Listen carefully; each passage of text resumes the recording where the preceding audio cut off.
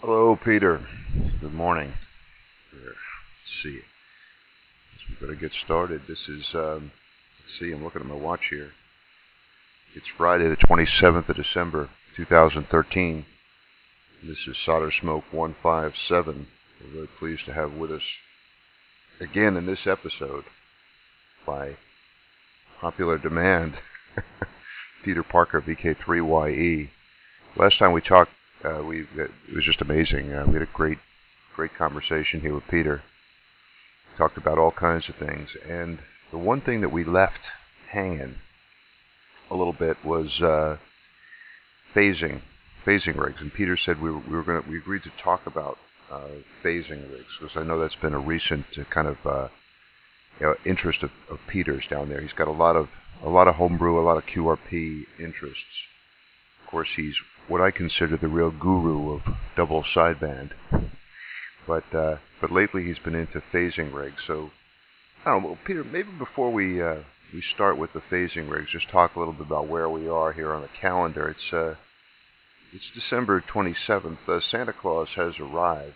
What I was going to mention to the Sarasota community is that he was very good to me, and he left under the tree a new oscilloscope, a digital scope, a Rigol or a Regol. I don't know how you say it, but a digital scope in a neat little box, and I've been playing around with that, and also left me a jigsaw. I think you told me that Santa Claus had a delayed arrival in Australia, perhaps because of the distances involved. But maybe let us know what you have, what you hope to see, perhaps on the Epiphany there under the Christmas tree in Melbourne. Back to you, Peter. Let's see. Let's do it with the old call signs here for once. VK3YE. This is N2CQR. Right. Hello, Bill, and all listeners. Thanks for having me on again. And there has been a couple of Christmas deliveries, one fairly early, a couple of kites from the discount store Audi. Well, what has that got to do with radio? Well, quite a few people are using kites to support portable antennas, so I thought I'd give them a go as well, given that they were so cheap. I won't say what happened to them or what I thought of them. That's coming up on a upcoming video to be uploaded in the next day or so. But yeah, there's a couple of projects and future things that are on my list. The FX4, the LMR, a small trail-friendly type QRP radio. Very tempted by that. Given the places I go, I can't quite justify a KX3, but the FX4 does 40 through to 17 metres, which are the bands that I make most contacts on, and they should be, and that's something that I'm very, very tempted that the not KX4, the FX4 is something that I'm very tempted to get when that comes out. And it's been, of course, in daylight saving, the mornings have been early, and I've been up early. I've been up early quite a few mornings to do QRP portable operating, and quite a few contacts into the States, mainly on 20 metres. Bill, I have tried 17 metres and had one or two contacts, but generally 20 metres seems to do a little bit better from here. Into CQR VK3YE. Okay, Peter. Real good. Excellent. Yeah. Well, kites. Yeah. It's an important. There's an important radio connection there. I mean, Marconi had his antennas supported by kites. I'm a big kite fan too, although I haven't done anything with it in a long time. I made out in the Azores. I made a big kite. What do they call it? A Scott sled. Yes, a Scott sled. One of those big kites. I made it out of fishing poles and black plastic garbage bags. It was a menacing looking thing, and we used it to take up a little camera with a 555 timer on it. And we're shooting pictures from up in the kite. That was great fun. That kite crashed in a tree here near our house in Virginia.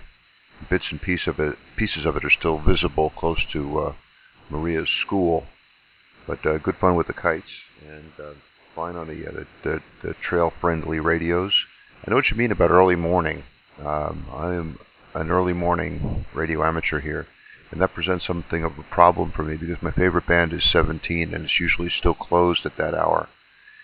So that is why my project now is building a version of the BitX rig that will work on 40 meters. I'm building a 4020 BitX.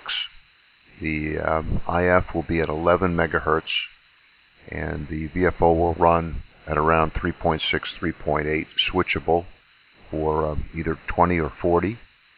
And I'm pleased to report that I made major progress of it here over the Christmas break. Yesterday was a particularly productive day.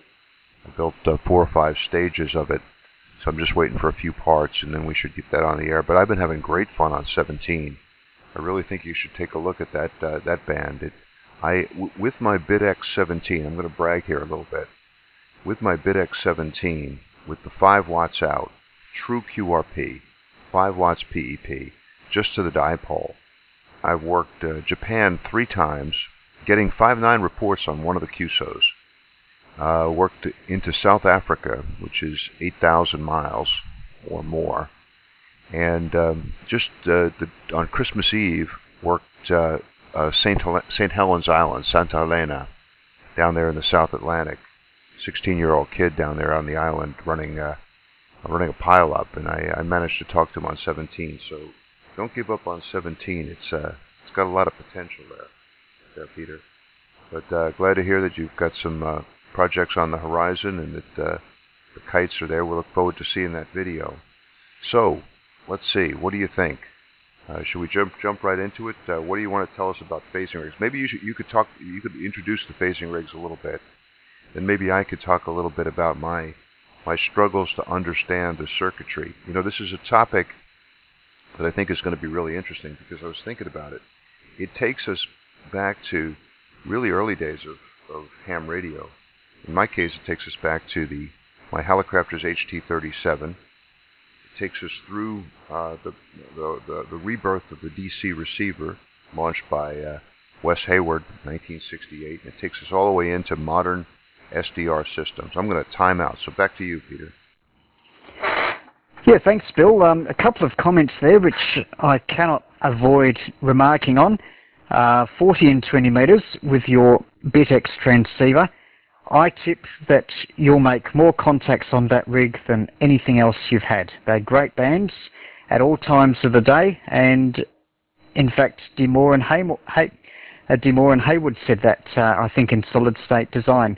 So you'll do very well with that.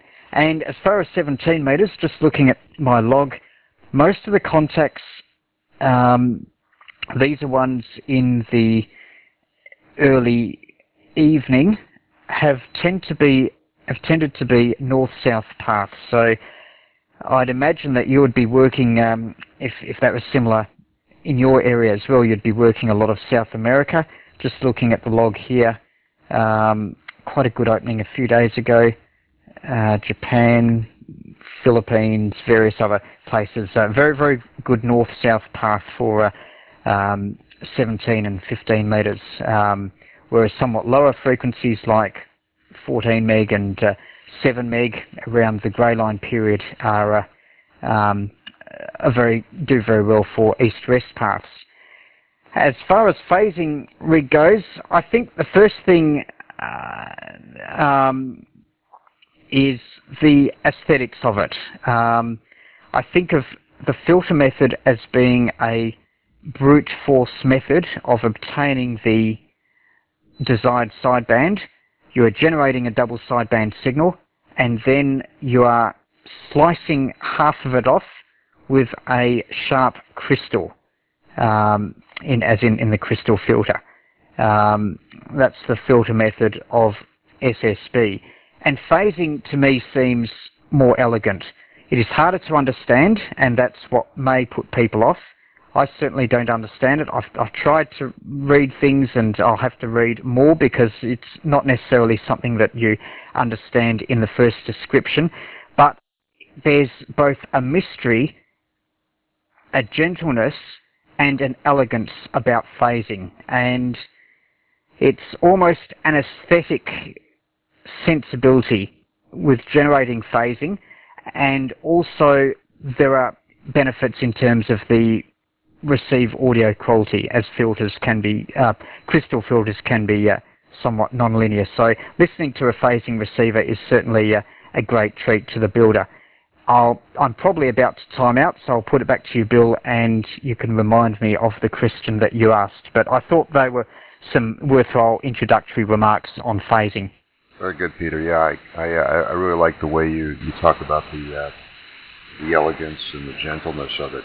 Simplicity, maybe not. Yeah, you're right. It's a little bit more complicated. And when you first mentioned the phasing rigs, this reminded me of an old battle that I had.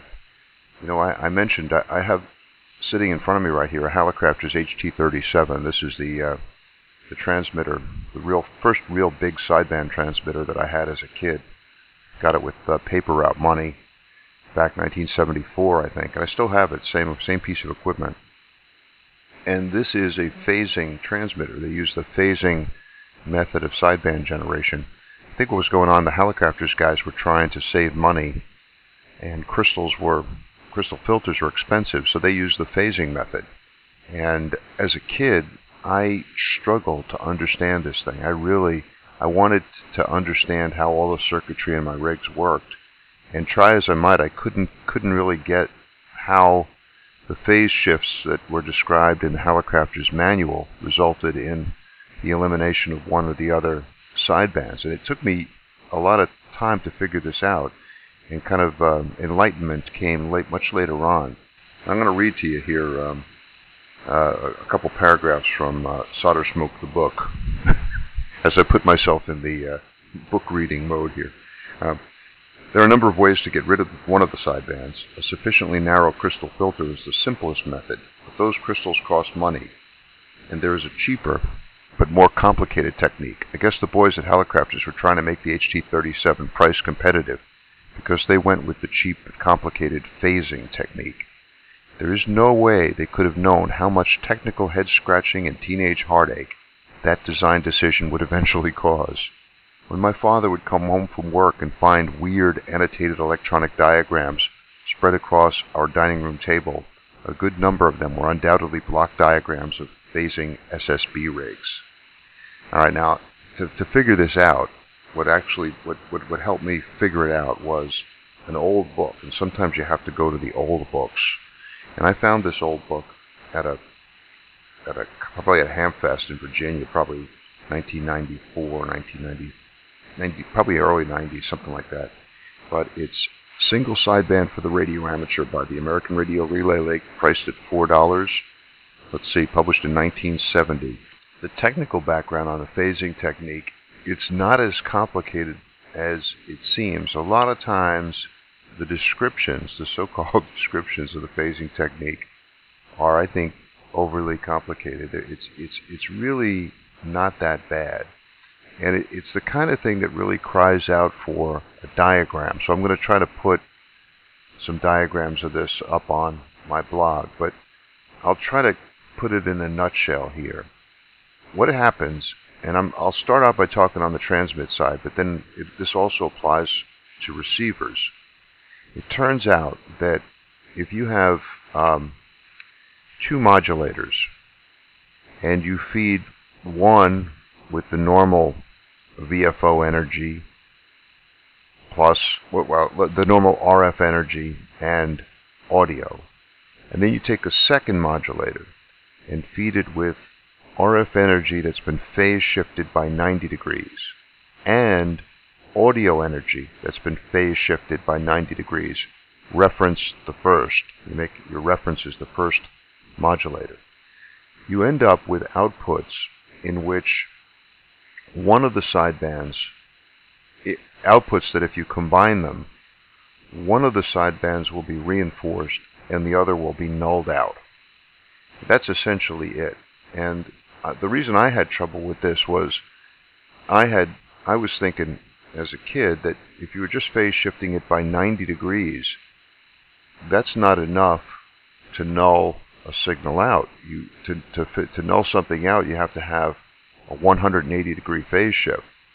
Well, it turns out that because of the way mixers work, because of everything we know about mixers and the trigonometry involved, there's a specific phase relationship between the sidebands. And if you shift the RF by 90 degrees and the audio by 90 degrees, reference another modulator, the combined outputs will allow you to knock down completely one of the sidebands, and reinforce the other. And that's the way that Talecrafters got their sideband generation. It works quite well in my old rig, and I think that accounts for the elegance and the gentleness that you describe in the phasing rigs, Peter. So anyway, that's the way I understand it. And the same, as I said, the same techniques that apply to my Hallicrafters HT37 also apply to receivers. And so you could do the same thing on the receive side, and you can come up with a nice, this is what Rick Campbell calls single signal direct conversion receiver. So you have a direct conversion receiver, but because you have two product detectors essentially instead of two balanced modulators, and you have these phasing systems installed, you can null out one or the other of the two sidebands. I hope I'm making sense, Peter. VK3YE and 2CQR. N2CQR, VK3YE. Yeah, fine, Bill. And I have a copy of Single Sideband for the Radio Amateur from the ARRL 1970 edition. So, I picked up from the Hamfest for a few dollars, and I'm glad I did. A lot of ideas and things in there. And there are just some approaches, like using very simple audio phase shift networks. They may not have the ultimate in rejection, but they are still very useful for a simple receiver. Even achieving 20 dB of rejection is a big help, even though higher performance receivers you'd expect a lot more than that. But for a simple receiver, for the few parts involved, it's a great approach. In fact, one thing that got my interest in phasing was a transceiver that was described by SP5AHT, and on further investigation it came from a Russian design. They're all on the web, though they are quite hard to find. And if you've got the latest Sprat, I've been told that it is described in there. I call it the unpolished phasing SSB receiver. And if you look at the circuitry, one of the things that appeals to me about it, and part of the aesthetics of the phasing method, is you can use passive stages in the balance modulators, the phase shift components, and also the filters. And by using passive components, it is much easier to have the circuit work on both transmit and receive. And of course, it's a similar philosophy to the BitX, the bidirectional transceiver. However, there you are using some intermediate frequency amplifiers that are switched on and off in various directions by applying DC voltage. Again, that's very elegant for a filter type SSB rig, but I thought the phasing approach of using passive stages, although it is somewhat limited in gain, and you do need to provide gain somewhere along the chain, is particularly elegant. And I did build an 80 meter phasing SSB rig based on that, but I'd certainly encourage people first of all to build a phasing receiver first. There were a few challenges. For instance, some of the older books mention for the audio filtering high value inductances which you cannot easily obtain, or if you can, they require hundreds of turns of fine wire, and that is because the filtering is done at quite a high impedance, both in the valve days. There are things called 2Q4s, I think, which are commercially available audio phase shift networks, and and they use precise component values. And the audio filtering required quite precise values as well. Now, if you are able to do the filtering at a lower impedance, i.e. 8 ohms, then it becomes much easier because the inductance values for a audio low pass filter are much lower, and even off-the-shelf RF chokes, and the capacitance values are higher, i.e. you can use electrolytics. So what I found with my phasing SSB receiver, it could work quite successfully. You could use two 1K to 8 ohm audio transformers. You can get them from an old transistor radio, and so you're going from 1K to 1K via 8 ohms, at which point you do your audio filtering. And of course that is required for the bandwidth on receive to keep the selectivity down, and also of course to conserve bandwidth on transmit. So that was something that put me off phasing rigs, getting the filtering right, but it was an approach that worked and has been very successful. All right. Yeah, there is this element of elegance to it, and I've watched phasing rigs over they've been kind of appearing in QST going back to 1992, 1993, and again I think a lot of it was Rick Campbell with the I think the receiver was the R2, and it was a single signal. Hold on a second, I got to let the dog in. Yeah, single signal direct conversion receiver using the phasing technique.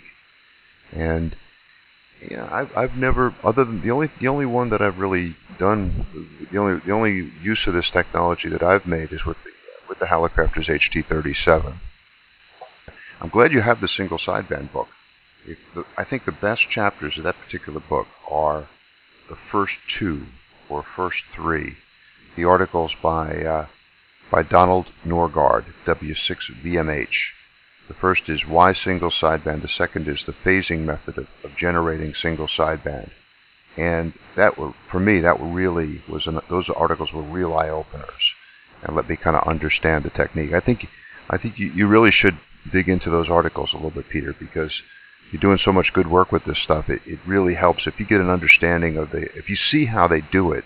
All of a sudden, it becomes even more beautiful and more elegant. So dig into into Don's articles. I was really grateful. It was one of these things where somebody really explains something clearly. You say, "Wow!" You're very, very grateful, and I was grateful for those articles. And so I'm glad you have that book. I saw something else on phasing methods. There's a fella in Israel, and I wish I had his call here, but on the EMRFD group, in the Experimental Methods in RF Design Yahoo group, Roger Hayward mentioned that he found some really good pictures there of a phasing rig. So take a look at that if you get a chance. But there's some amazing things. Tell us a little bit more about the SP5 AHT rig. What's that like, and what bands does it cover, and maybe talk a little bit about that, or if you want, tell us a little bit about something you've built using the phasing technique. Back to you, Peter. All right, Bill. Well, the SP5 AHT rig, I think it was developed about 10 or 15 years ago, and it was published in a Polish magazine, and the circuit and the article is available online, but it's somewhat hard to find. It is a complete 80 meter phasing SSB transceiver. It is very QRP, only about 300 or 400 milliwatts output, and from memory it uses just 8 transistors, or not much more, for the complete phasing SSB transceiver, which I thought was pretty impressive. There are some receivers that use a lot more than that, and they're not even a single signal receiver. Yet this was a complete 80 meter phasing SSB transceiver using something like 8 or 10 transistors. And I believe it was frequency agile. I suspect it was either a free-running VFO or a ceramic resonator for say 3.69 megahertz. And that is what inspired me, because I had previously seen phasing SSB rigs described, but there is always something that was too hard about them. Whether it was the phase shift network, it was some obscure combination of values that was not stated, because in the old days there were commercial units you could buy, or whether it was achieving high amounts of inductance for the audio filtering, or just the complexity, like some phasing rigs are quite complex. Anyway, this particular design was quite simple and had few reasons for me not to build it, so I did, in slightly modified form. And I first of all started as a receiver, and that is described in, I believe, the latest Sprat. It hasn't yet arrived, but it should fairly shortly. I've called it the unpolished phasing SSB receiver, and that is my implementation of it, only as a receiver, although I make a few small changes to make it a transceiver. But I'll run through the circuit for the receiver. From the antenna is a low-pass filter. I use a lot of molded RF chokes, around 2.2, because there's some handy values, like 2.2 microhenries is a good value for an 80 meter low-pass filter.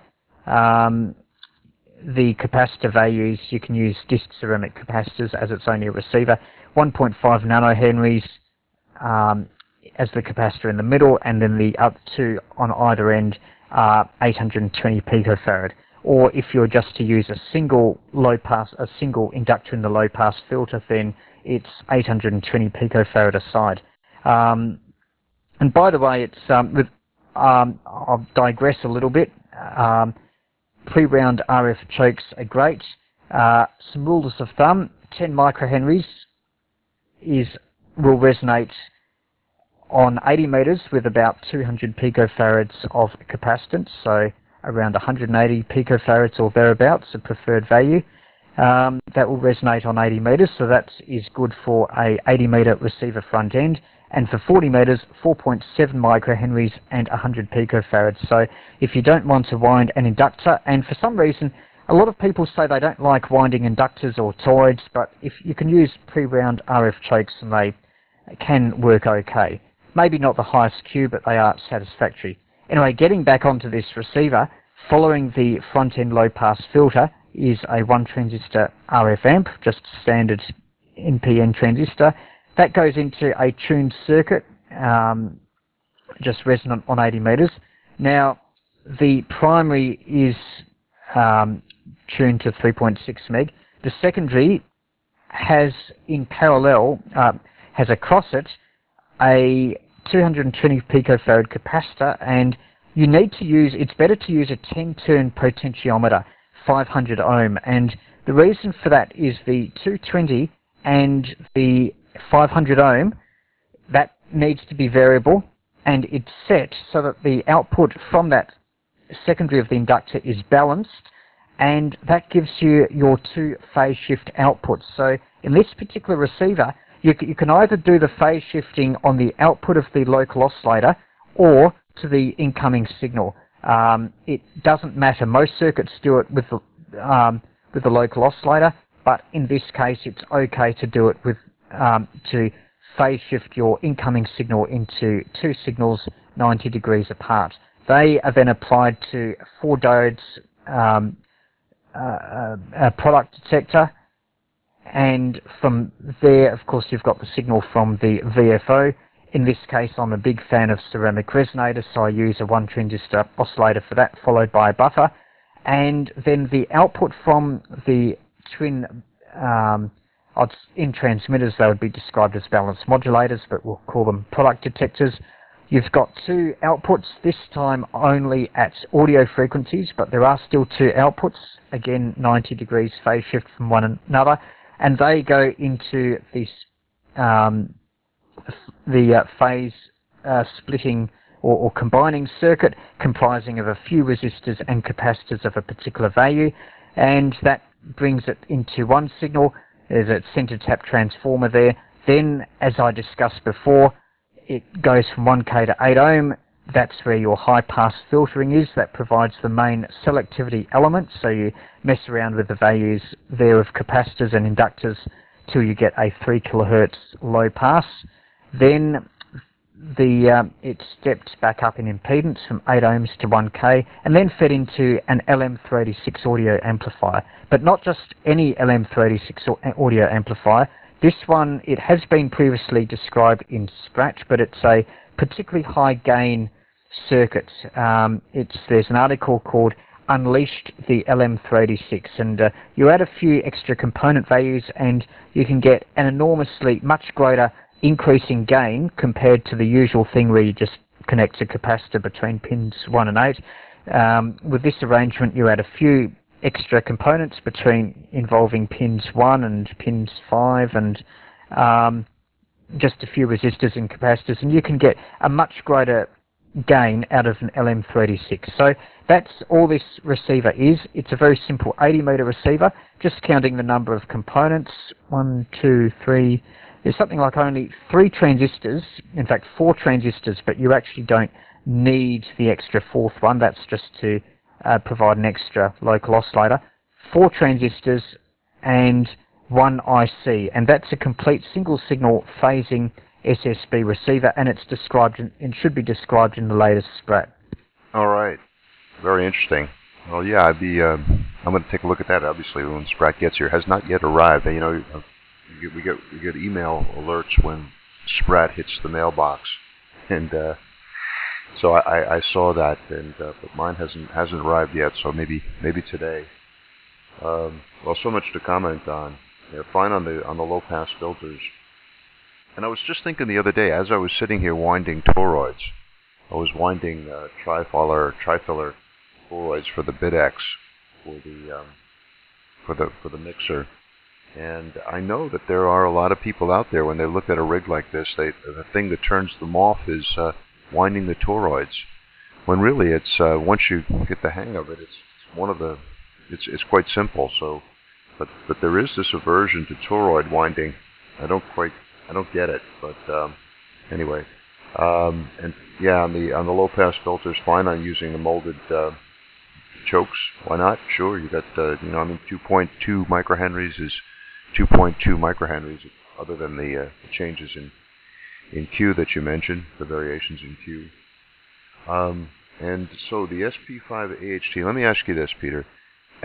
You talked about doing the phase shifting either on the incoming signal or on the VFO. So how many phase shift networks are involved? Do you have just one 90-degree phase shift network, or is there are there two? Or are you just doing phase shifting? Are you just doing one 90-degree phase shift on either the VFO or the and I'm just trying to get a sense of the architecture of it. Is this are we talking basically a direct conversion receiver? Is the VFO running at the operating frequency? I might have missed that. I was trying to relate what you were saying to the articles in Single Sideband for the Radio Amateur, because they always have two phase shift networks. There's one phase shift network that shifts, and here we're mostly talking about on the transmit side, but they have a phase shift network that moves the RF, and then they have a phase shift network that also moves by 90 degrees the modulating audio. So in that system, they have two 90-degree phase shift networks. In the SP5 AHT rig, are there also two, or is there just the one?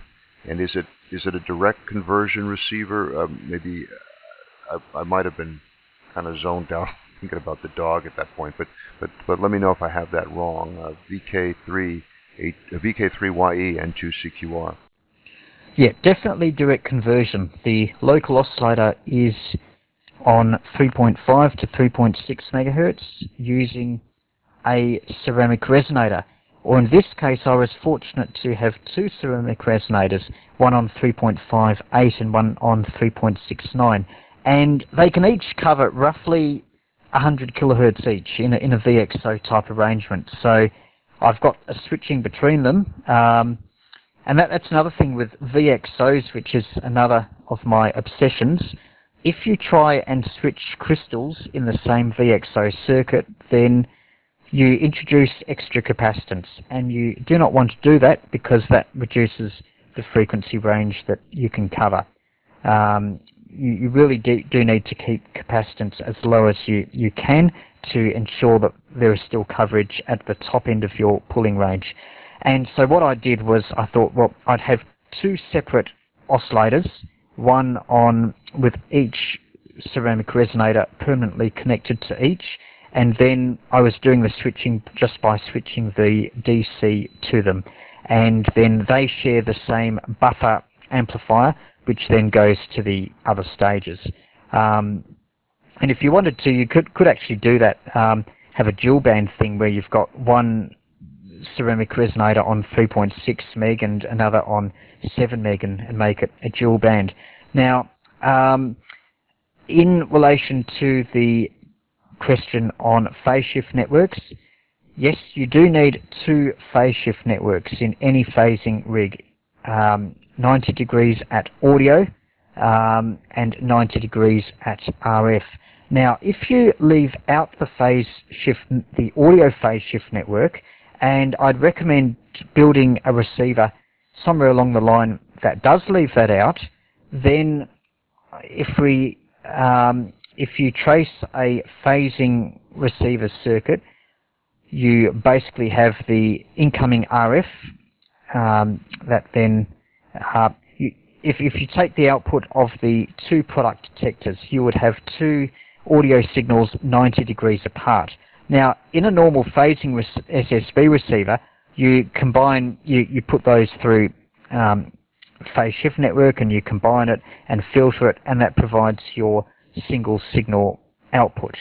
And if you want to go to the opposite sideband, i.e. upper sideband and not lower sideband, then you swap the polarity of the connections around to the audio phase shift network. Now, supposing if you didn't have an audio phase shift network, what you can do is connect each output of the product detector, 90 degrees different, to two audio amplifiers, i.e. effectively a stereo amplifier.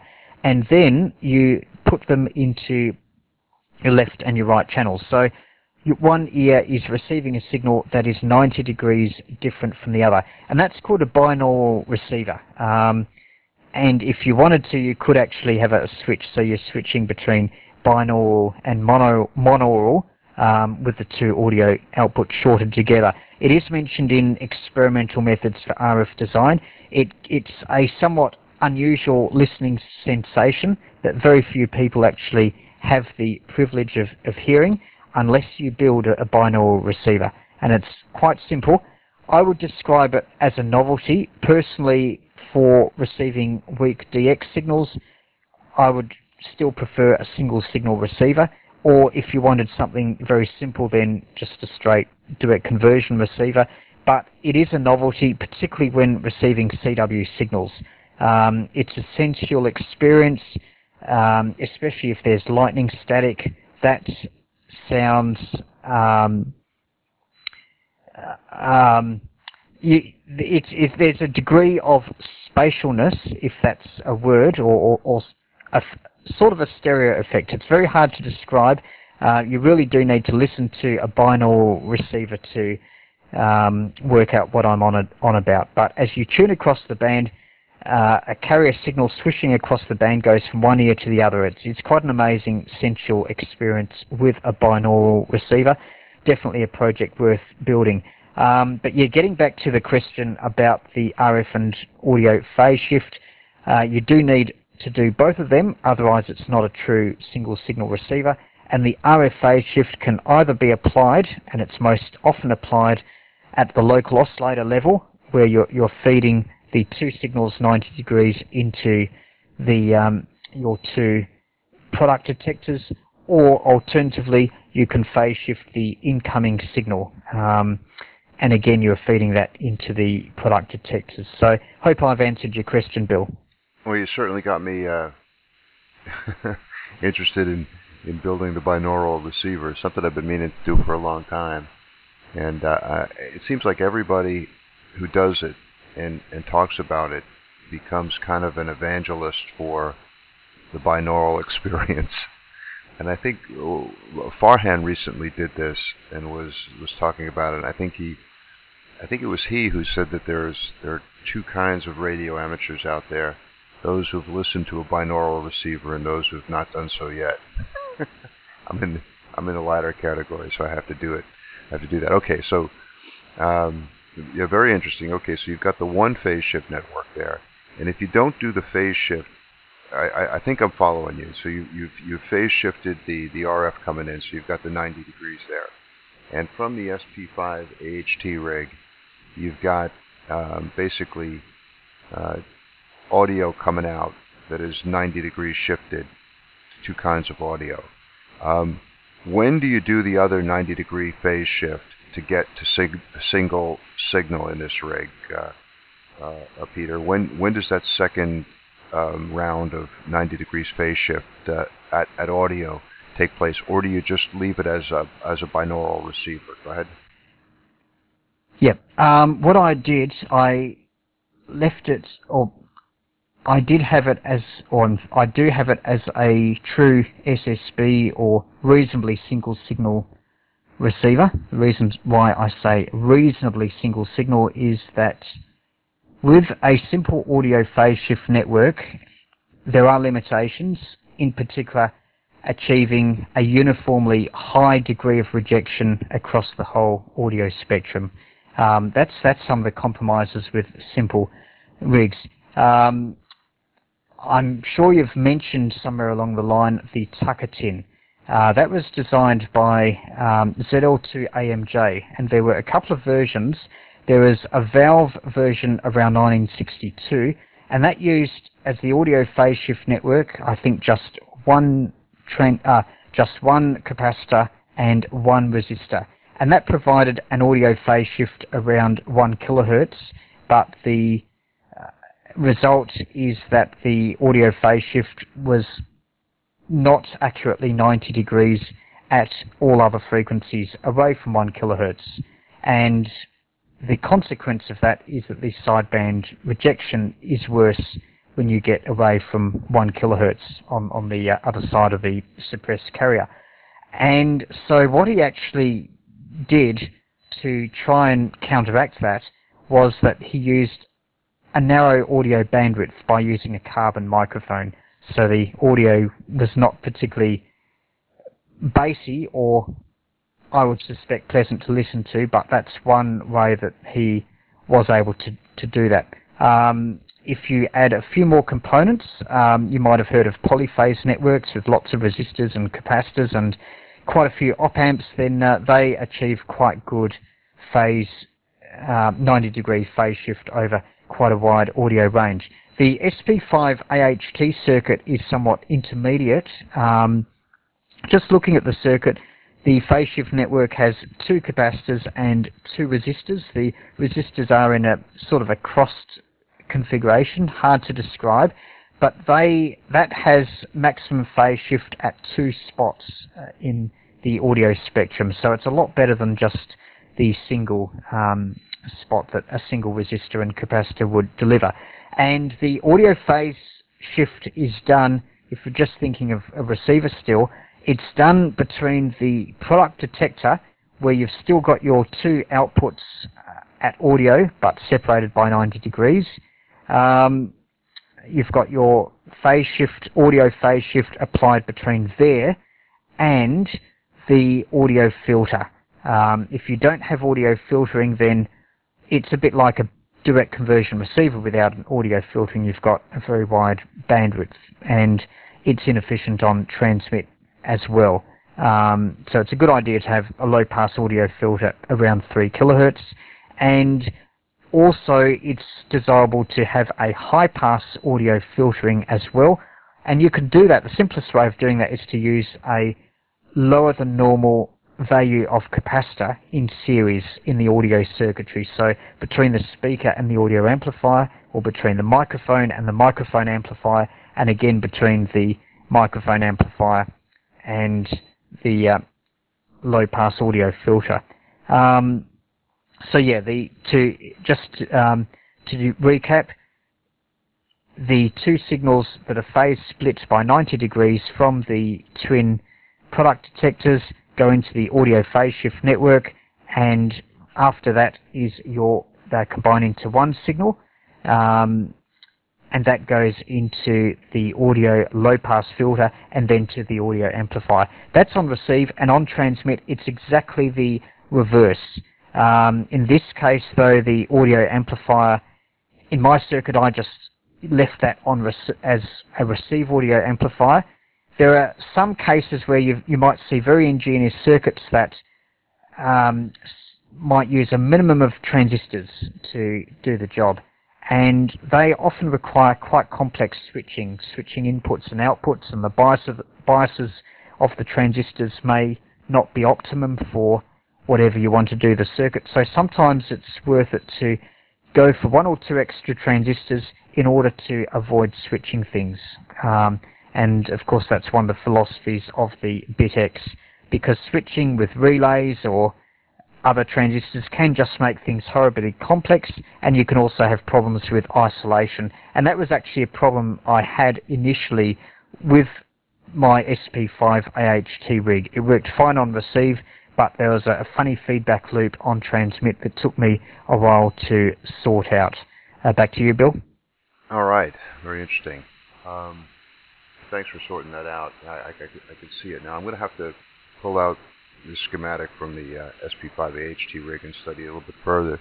But Peter, everything you just were saying, it brought to mind another application of the phasing technique that we're seeing, and this brings us to the connection between the Hallicrafters HT37 and the modern software-defined receivers, the modern SDRs, and that is, and I've come to understand this a little bit lately, and I just emphasize understand it a little bit, not completely, but I think when you mentioned the IQ receiver with the 90-degree phase shift there with the binaural, when you mentioned binaural, it brought to mind the direct conversion receivers that are being used as part of SDR systems, because just as you took those two phase shifted outputs, and in SDR terms one would be I or in phase, the other would be Q or quadrature. If you took them and then sent them not to two different audio amplifiers, but sent them to the I and Q input ports of the sound card on your computer, then you get into the whole world of SDR, and you could have that second round of phase shift that's necessary to come up with single signal reception take place inside the computer. And you can now that you have the signal at audio or close to it within the range of the sound card in the computer, you can do all of that digital signal processing in the computer. And in here I think you get to see the real beauty of using a direct conversion receiver ahead of it. Now, for example, if I took a filtered rig, a standard crystal filter superhet, and sent the output of that to the computer, well, I suppose you could do some additional processing on the audio, but you're looking at one very specific frequency, the one single frequency that is the result of your single signal superhet receiver. Whereas with the double sideband, I mean not the double sideband, but the direct conversion receiver that we've been describing, you could send a whole large chunk of the band to the SDR system in the computer, and that's what produces these beautiful broadband panoramic views of the entire frequency band on your computer screen, and you can move that cursor around and flip from upper sideband to lower sideband. But a lot of that is based on the phasing techniques that you've been describing, at least the first 90 degrees of it that produces the IQ. I wonder if you've fooled around with these systems at all, and I wonder if you relate that to your work on the SP5 AHT rig, VK3YE and 2CQR. N2CQR, VK3YE. Yeah, I actually built a software-defined radio like that, I think a little bit before messing around with SP5 AHT, and it ties in very well with what we were talking about earlier with the binaural receiver, because an SDR is basically a binaural receiver, where you've got the two INQ signals going to your stereo sound card, most important for processing. My first experiments with software-defined radios, loosely defined, was as a means of lazily building a direct conversion receiver, because I knew that sound cards, especially their microphone inputs, had quite high gain.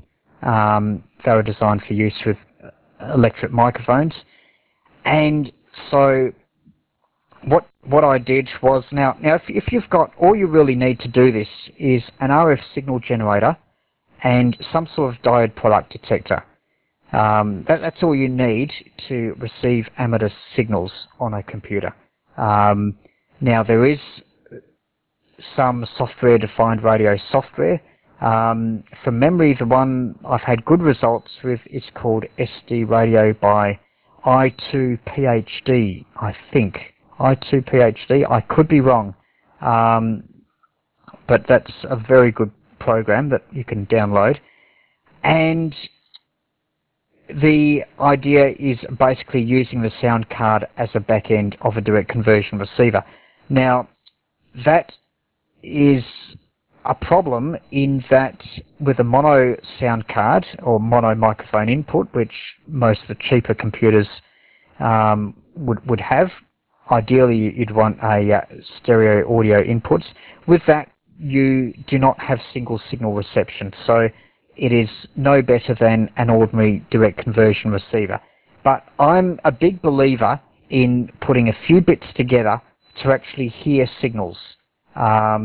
And you want to get to that point as simply and quickly as you can, because once you hear your first amateur signals on a homebrew receiver, that gives you motivation to do more, make it better, and you can then claim that you have built a receiver. And a lot of amateurs have not built a receiver and they think it's too complex. So the first step is the most important, that of using the fewest bits possible to hear signals, but being aware also of the limitations of that and learning how to improve it. So I'd certainly recommend people build a very basic, loosely defined software-defined radio comprising of a local oscillator. It could even be a crystal oscillator. You need to use a crystal in a reasonably active part of the band, or within around 20 or to 50 kilohertz of it, so you can tune a segment of the band that you know there's activity, maybe near a popular CW or SSB part of the band. And from there, you put the output of that local oscillator signal, which might only be, say, 5 milliwatts, into a diode balanced product detector. You could actually use just a single diode or even a FET detector, but the front end strong signal performance isn't so good, and the signals, and you may be overwhelmed by broadcast signals. You might need to mess around with bandpass filters, or if you've got an antenna tuning unit, or which like a Z-Match, which offers quite a narrow band, or alternatively a narrow band antenna like a magnetic loop that can work as a bandpass filter, then that can provide RF selectivity. So you basically need only a small number of building blocks to get amateur signals on your computer. A local oscillator, a mixer, which is the product detector, and optionally some audio filtering.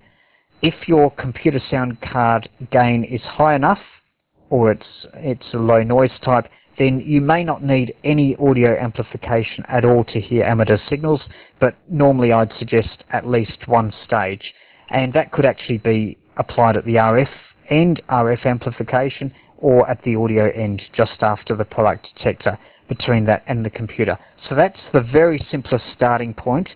Now, and that will provide you with a direct conversion receiver. You can tune signals on the computer with the mouse, so that gives you some of the basic experiences of using a software-defined radio. But of course the thing is that these signals will appear mirror image about the carrier or the center frequency, which is the frequency of the crystal that you're using.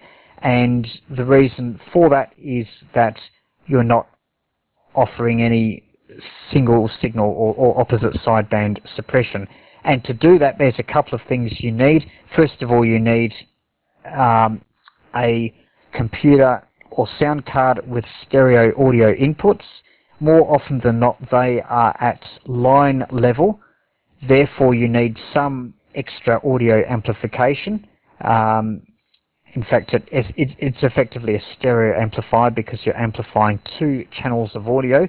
Now, to actually get those 2 channels of audio, then you need 2 product detectors as well.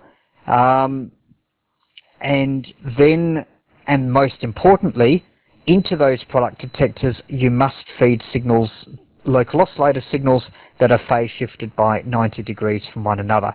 And to do that, you can, in its simplest form, you can just use a capacitor and a variable resistor. Now, the variable resistor, it's quite fascinating to actually set that up. You can tune to a signal, either an emitter band signal or coming from a local signal generator, say 10 or 20 kilohertz away from your center frequency. And when you adjust the phasing with the simplest approach, you'll see one column. You have a spectrum display on the computer screen, your desired signal and your undesired signal, and you'll see one column stay high while the other column drops down. And there'll normally be a spectrum display on the screen, so you can marked in 10 dB steps, so you can see how much you're suppressing the signal. And you should be able to suppress the unwanted signal by, say, 20 or 30 dB, and then it's still not quite a single signal reception, but that is enormously satisfying. It's a bit like if you build a double sideband rig, it's enormously satisfying nulling out the balance modulator so the carrier is almost nothing. It's the same deal with software-defined radio with a phasing approach. You're nulling out the unwanted sideband response by ensuring that the phasing shift is exactly 90 degrees, and you do that with the correct resistor and capacitor values. Of course, there are broadband phase shift networks. There's a method in experimental methods for RF design, which I think use toroids and some capacitors. But I like the idea, at least initially, of just using a trim pot, preferably a 10-turn trim pot, as the turning will be very, very sensitive to get the null is very deep and narrow, and a fixed capacitor on the output of your local oscillator between that and the 2 product detectors. So that's one of the great experiences of messing around with radio and with software-defined radio and computers and displays that you see on the screen. It's a lot easier than ever before, and you don't need to own oscilloscopes or anything like that these days. All right, yeah. Well, you're kind of bringing it all together here, Peter. That's right. And, the idea about, a really simple, really simple direct conversion receiver just feeding into the sound card of the computer. I got that idea a while back from Spratt, from our beloved Spratt. I remember there was an article in there by a radio amateur in Spain. I forget his call, but he presented the simplest of direct conversion receivers, just like you said, a diode detector with an RF source, an RF generator, and he showed going into the sound card, and I said to myself, I've just got to do that, and I did. And I used a software program. I used a program called FL Digi. I think it's Fast and Light Digital, and free software. And with it, I was able to decode PSK31 signals and all kinds of other things. And I eventually built a rig like this using just a simple direct conversion receiver and I ran it at the oscillator would run at 10.138 megahertz, and that was a good frequency to get for the WSPR system, the weak signal propagation reporter system by Joe Taylor, K1JT. And then I actually went ahead and built a double sideband transmitter for it. So I was sort of cheating on both sides, on both on receive and transmit, and I was taking advantage of the fact that the opposite sideband was just out of the passband that we were looking at, so it would just be off the screen. I suppose it was kind of bad form because it could have been QRMing somebody else. But then, of course, because I was looking at both sides on the receive side, I could tell whether there was anybody there or not. And in any case, I was running like a quarter watt or something like that to a dipole, so I don't think I would have done much damage. But indeed, you could do a lot with just real simple direct conversion techniques, and that gets us back to Wes Hayward in his 1968 QST article called Direct Conversion, the Forgotten Technique. Well, forgotten no more, because now it's playing a role in everything we've described here. And yeah, and I guess a good way to wrap this up, Peter, because I think we're approaching the 1 hour point here, but is to get back to what you said there, a comment that so many radio amateurs think that receivers are just too hard to build. And that does seem to be a very kind of deeply held belief, and I think it's unfortunate, because especially when you get into the direct conversion receivers, they're very, very easy to build, and everybody should build at least one. They're just so much fun, and I love the sound of you mentioned the special sound of the binaural receivers. I just think a direct conversion receiver has such an amazing sound. It sounds like you're just directly connected to the ether, to the radio waves, and it doesn't have any of that kind of pinched or kind of confined sound that you sometimes get from modern transceivers. So if anybody's out there looking to build something, build a little direct conversion receiver and just listen. It's just great fun. Well, Peter, like I said, I think that brings us to the end of this edition. I hope we'll get together soon and talk about something else. You might want to mention anything you might think is a possible next subject. In the days ahead, I'm going to be trying to finish up this BitX rig. I have to go out and acquire some parts. Thank God Radio Shack is still in operation here, although I understand it might not be too long, unfortunately. But I'm going to go out and I'm going to pick up a few odds and ends, bits and bobs, as they say, and I'm always running out of 0.1 microfarad capacitors, so I'm thinking about going out and just buying a mass order. I've spotted some place where you could get 100 of them for $10. So I need a big box of 0.1 microfarad capacitors. That seems to be the one part that I use more than any other component. So I've got to go out and buy a bunch of those. I need a 2N3904 transistor, because I'm building the audio amplifier on this thing without the LM386. You know, I've become somewhat kind of obsessive and fanatical about discrete components.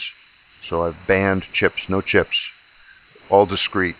So I'm homebrewing a discrete component audio amp designed by a fellow named Arv Evans, who's very active in the BitX groups. So before you go, Peter, just tell us what's on your bench here as the new year approaches, and then we'll wrap it up and hopefully talk again real soon. VK3YE and 2CQR. In 2CQR, VK3YE. You're fine, Bill. Well, it never actually made it to my bench because it was built outside, sitting on the ground amongst a pile of bits and pieces from old TV antennas.